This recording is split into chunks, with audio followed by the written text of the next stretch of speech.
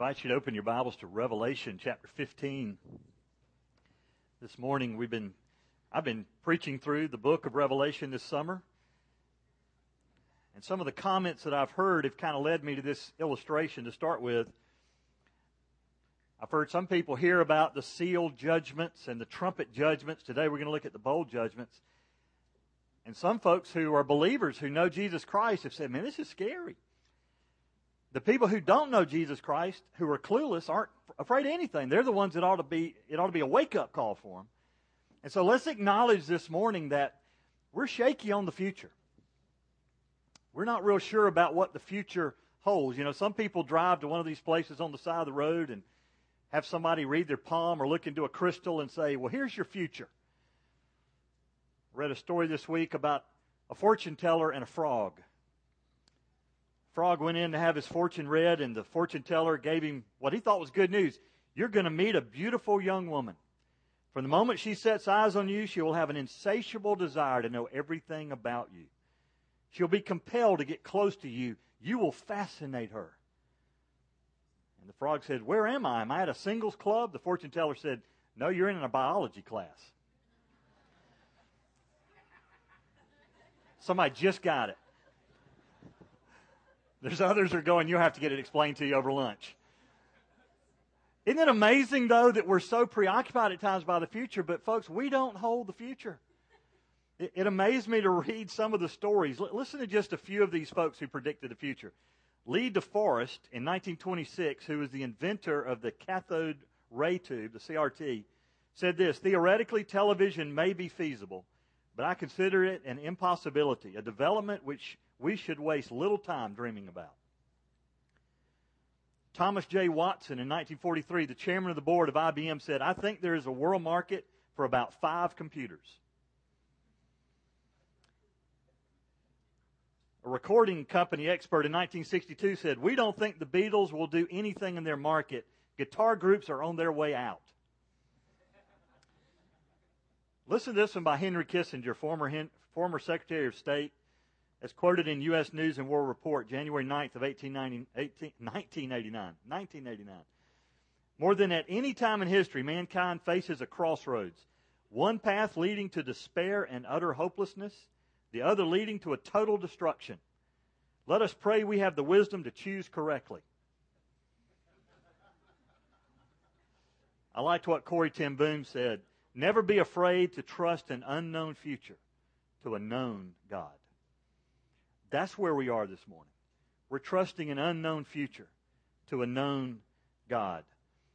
As I've read this past week and just looked at the passage that we're going to be looking at, I want to start with one verse from 1 Thessalonians before I even read Revelation 15. 1 Thessalonians chapter 5, verse 9 says this, God has not destined us for wrath, but for obtaining salvation through our Lord Jesus Christ. What you're going to see this morning is the final culmination, pouring out of God's wrath.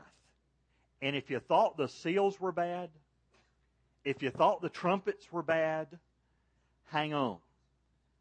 These vials of wrath are worse than anything we've seen. Let me read the scene in heaven before the vials are poured out. John speaking says, Then I saw another sign in heaven, great and marvelous, 7 angels who had 7 plagues, which are the last, because in them the wrath of God is finished. And I saw something like a sea of glass mixed with fire, and those who had been victorious over the beast and his image and the number of his name, standing on the sea of glass, holding harps of God. And they sang a song of Moses, the bondservant of God, and the song of the Lamb, saying, Great and marvelous are your works, O Lord God the Almighty. Righteous and true are your ways, King of the nations. Who will not fear, O Lord, and glorify your name? For you alone are holy. For all the nations will come and worship before you, for your righteous acts have been revealed. After these things I looked, and the temple of the tabernacle of testimony in heaven was opened, and the 7 angels who had the 7 plagues came out of the temple, clothed in linen, clean and bright, and girded around their chest with golden sashes. Then one of the four living creatures gave to the seven angels 7 golden bowls full of the wrath of God, who lives forever and ever. And the temple was filled with smoke from the glory of God and from His power, and no one was able to enter the temple until the 7 plagues of the 7 angels were finished. Let's take a look first at these bowl judgments, and we hear John say, I saw another sign. For those of you that have been hanging in there throughout the book of Revelation, we've seen this numerous times, sometimes in this case twice in one chapter, that John sees a vision. He says, behold, I looked, and here's what I saw.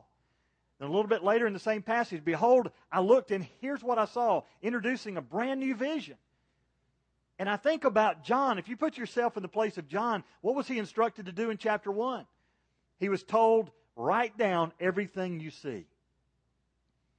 Well, what he has seen is incredible. Some of what he has seen, he can't even put into words because he's never seen anything like that before. So what do you do when you see something you've never seen before? You say that it was like this or it's like that. And that's what John, that's the best way he can describe it. And some of what John is seeing is the very throne room of heaven with God seated on it and Jesus sitting at His right hand. He's seen the Lamb that was slain from the foundation of the earth. He has seen these plagues that have been poured out on mankind. And He's seen the reaction to these plagues. And He comes to this scene in heaven. And He says, I looked and I saw something great and marvelous. There's that word megas again. Mega, something huge. And He described it as being marvelous, literally something to be wondered at. It's something you just stare at with your eyes wide open and your mouth wide open because it's like something you've never seen before. What's He looking at? He's looking at the throne room of God. He's looking at these 7 angels, and He describes what they're wearing. You kind of wonder, why is that important? Why is wardrobe so important? What he is seeing is a picture of the purity that comes from God. And what God is about to do comes from a God who is holy and righteous and high and lifted up and pure and innocent. A God of mercy and a God of grace is about to pour out wrath for the final time. In fact, the word wrath, you need to know, means rage or strong passion, as if the person is breathing hard. It is violent, passionate outburst of anger. That's what's coming. Have we ever seen the wrath of God before? Yes. Where did we see it? Jessica mentioned it before they sang. At the cross. Men and women, one thing I don't want us to forget, one thing I don't want us to miss in all of that this morning is this. You and I deserve the wrath of God. Why? Because we are sinners. Apart from Jesus Christ, we are separated from God, and what Jesus did at the cross should have been poured out on us. But when Jesus cried out, my God, why have you forsaken me? It's because the only time ever in forever, in eternity, God turned His back. Why? Because God hates sin. And He poured out on His only begotten Son the fullness of His wrath that should have been ours. Now, what you're going to see poured out today, again, the fullness of God's wrath. Who's it being poured out on? It's being poured out on sinners who have rejected Jesus. And in case you hadn't been keeping up in Revelation, there have been opportunities to repent even during the tribulation. 144,000 Jewish witnesses. 2 witnesses that they, rather than follow their preaching of the gospel, they put them to death. And then celebrated over their death. It amazes me how in chapter 10 it says they sent gifts to one another because these 2 men were finally killed. Now they didn't stay dead. 3.5 days later, they stand back up on their feet and God calls them up to heaven. And even in the midst of the plagues, we see these angels or we see eagles flying throughout mid-heaven and saying, repent, respond to the gospel. And even this morning, you're going to see the response of the people. It says they're holding harps.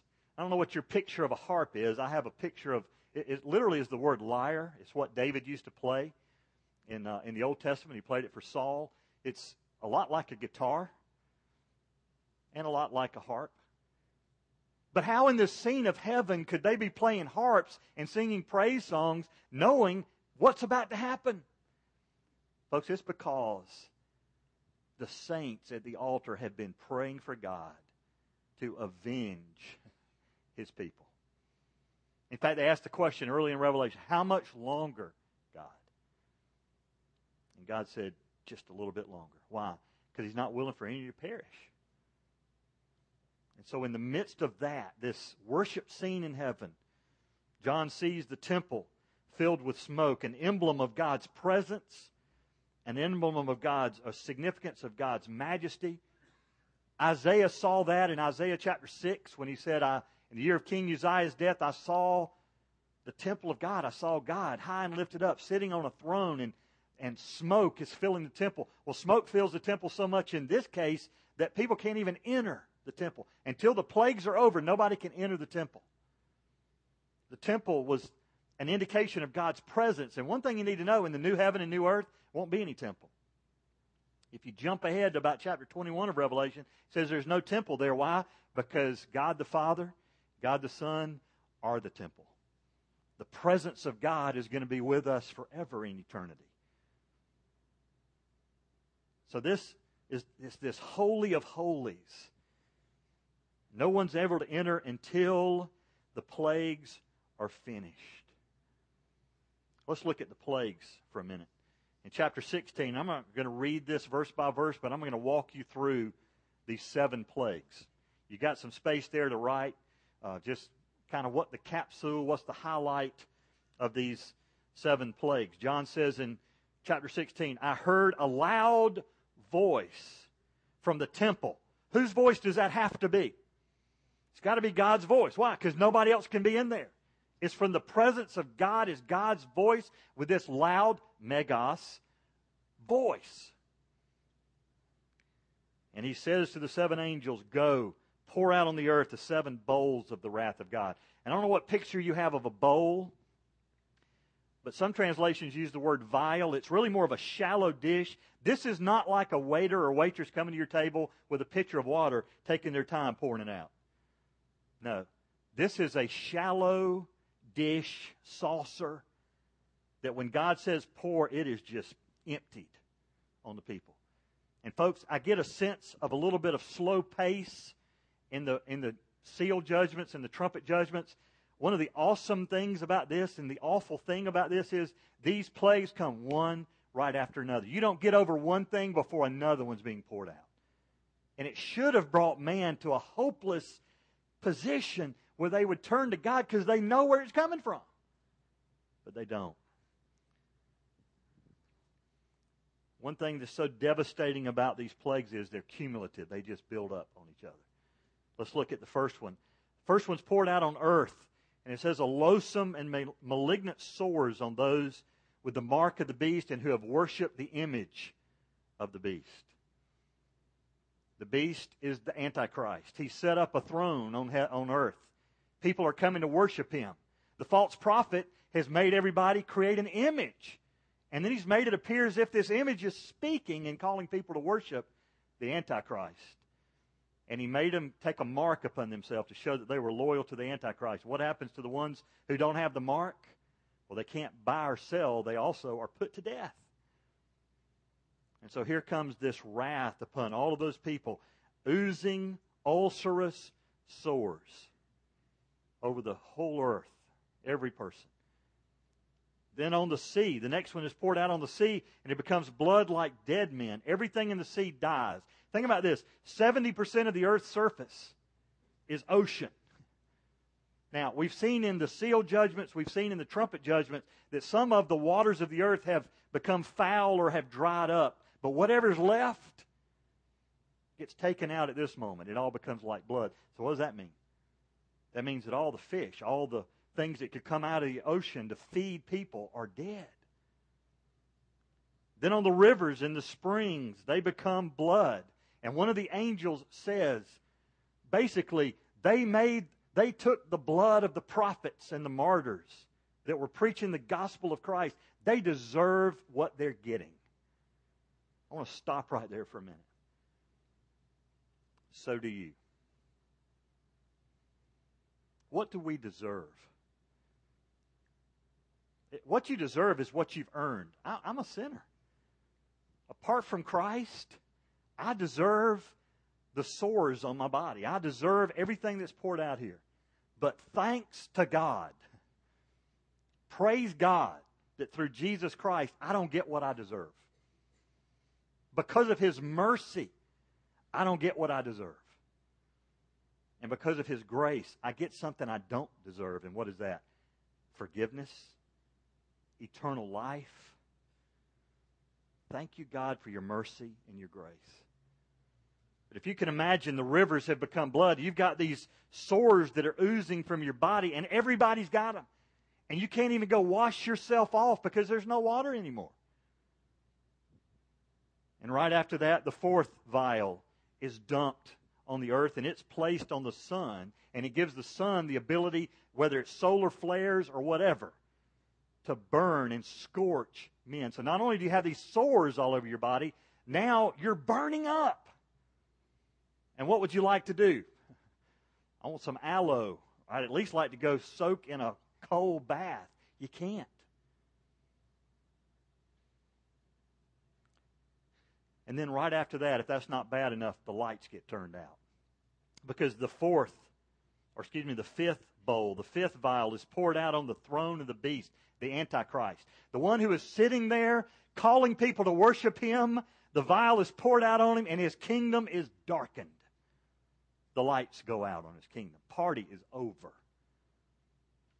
The people who have been, I'm sure at this point, coming to the beast and saying, save us, save us. And the beast has been lying to them this whole time. If you'll just worship me, everything will be okay. Take this mark upon you, everything will be okay. And what happens? Lights go out. Party's over. And then we have the final two bowls. And one thing we see in the fifth bowl is, yes, the beast had some limited power, but it was short-lived. We saw last week, his time was short and he knew it.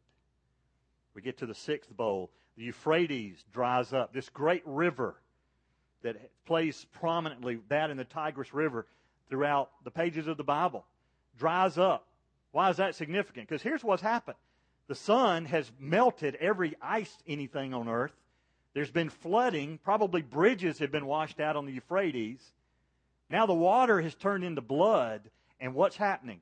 The armies are gathering to this place called Harmageddon or Armageddon. A little bit more about that in a minute. But it seems almost merciful that the water's dried up so the kings can get to Armageddon. It's not merciful because they're going there to lose a battle.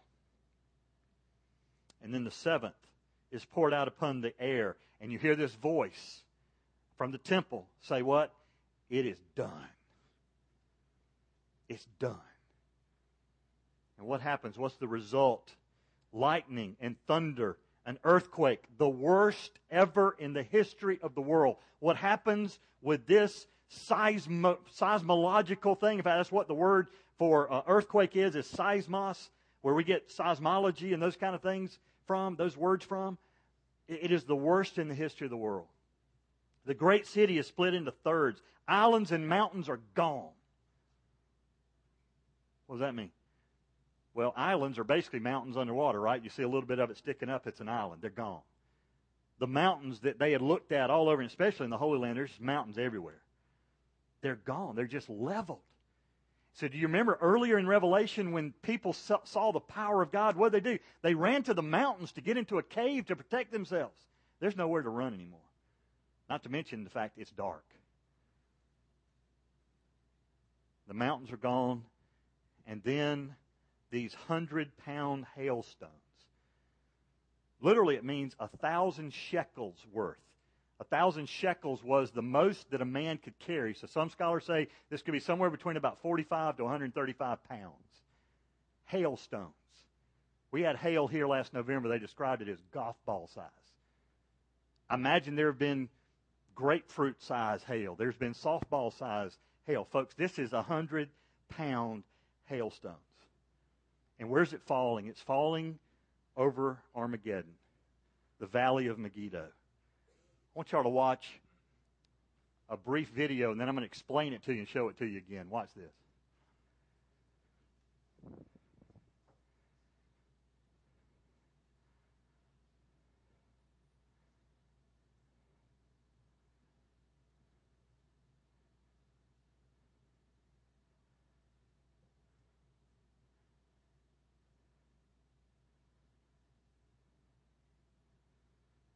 All right, next time I'm going to play it with some sound, but let me describe what you're looking at. You're standing, the person taking the video is standing on Tel Megiddo. You're looking over the valley of Megiddo. This is Armageddon.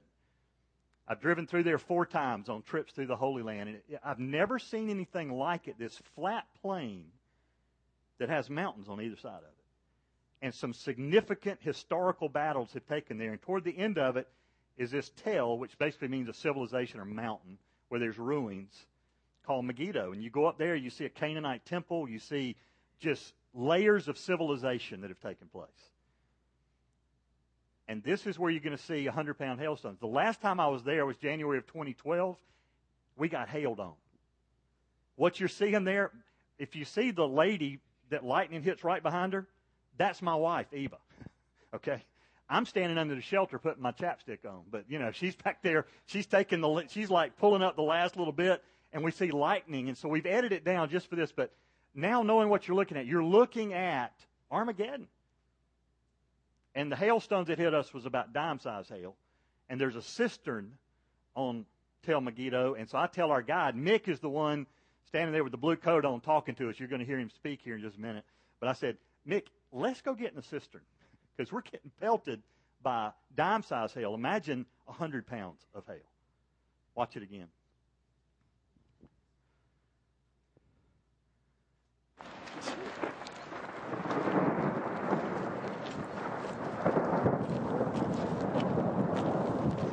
Take place.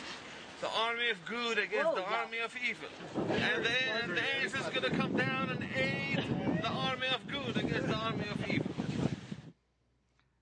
All right, I would say that Mick doesn't know his theology real well, hadn't read the Bible, because it's not the army of good coming down. I mean, it's not like the angels are going to come down and help. It's the angels are going to come down and take over. It ain't going to be a long battle. But before the battle starts, these 100-pound hailstones, and what's happening? The whole world's being brought there for this final battle. Now, last 2 points this morning is the response to these judgments, the response to the plagues. First of all, let's look at the Lord's enemies. And really 2 responses. We could take time to read through, but it's repeated. First, what do? The lights are turned out. The ocean is turned to blood. The springs are no longer drinkable because they're like blood. 100-pound hailstones, thunder, lightning.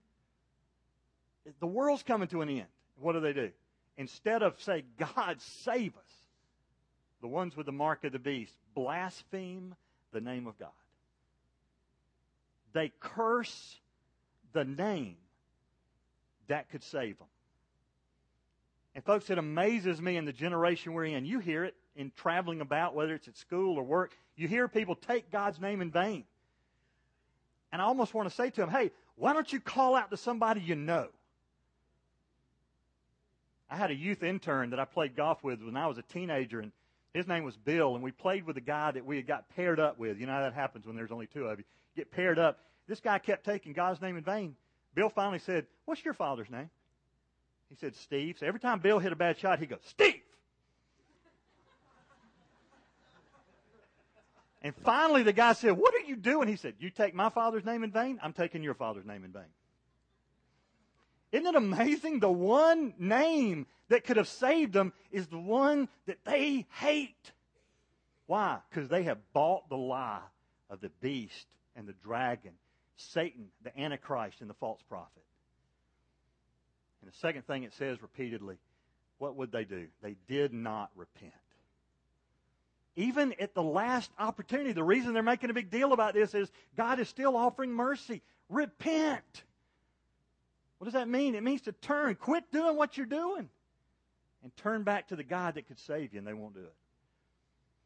Let's look at the reaction of the Lord's servants. Because in the midst of this, the angels are saying, righteous are you.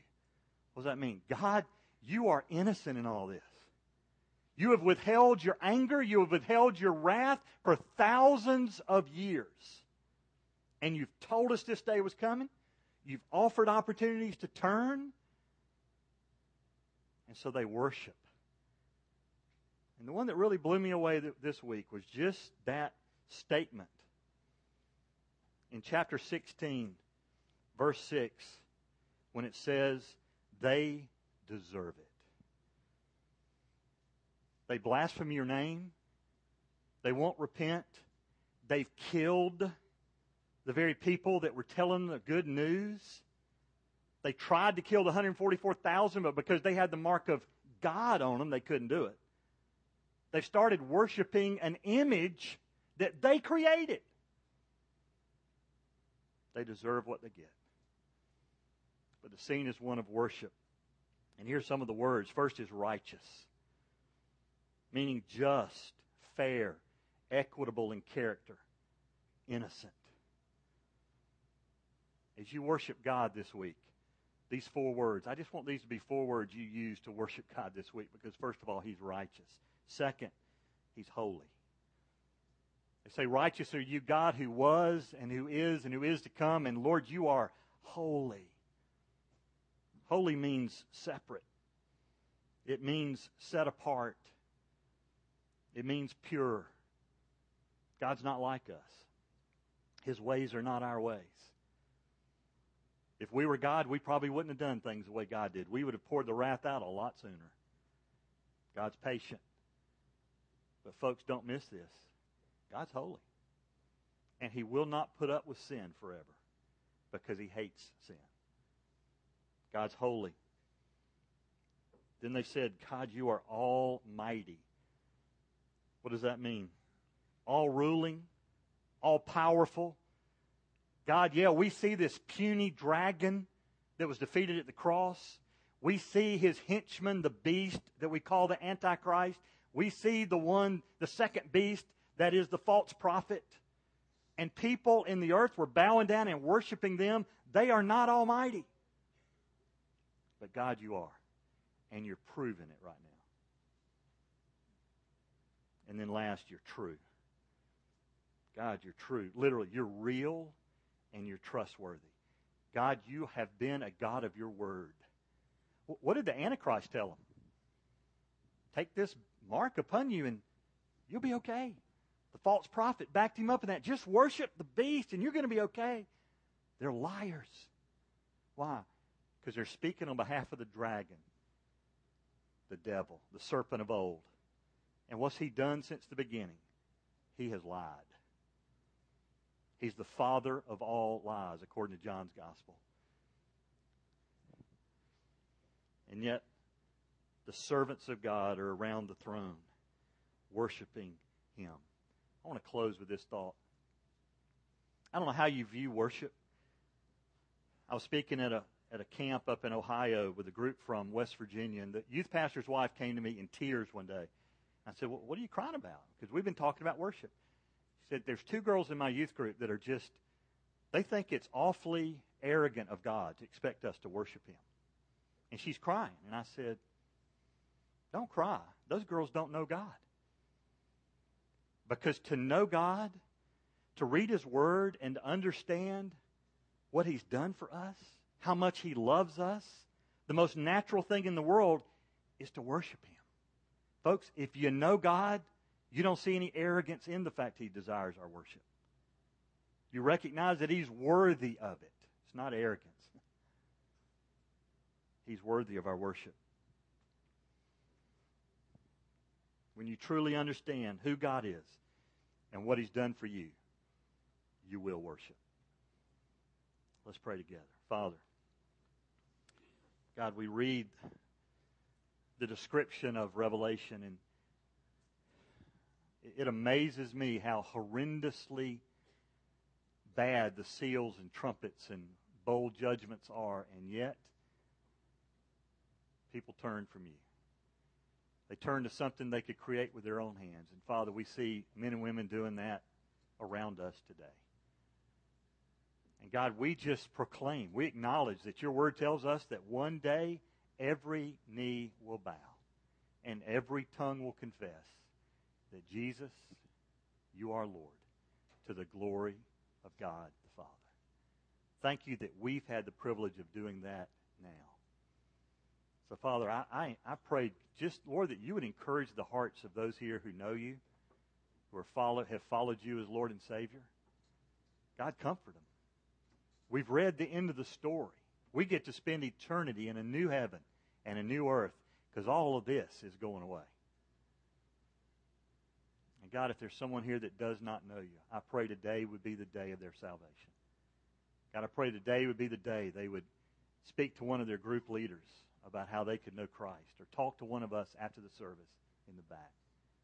How you can know beyond any shadow of a doubt that you're a child of God. Thank you for your mercy and your grace. We pray this in Jesus' name.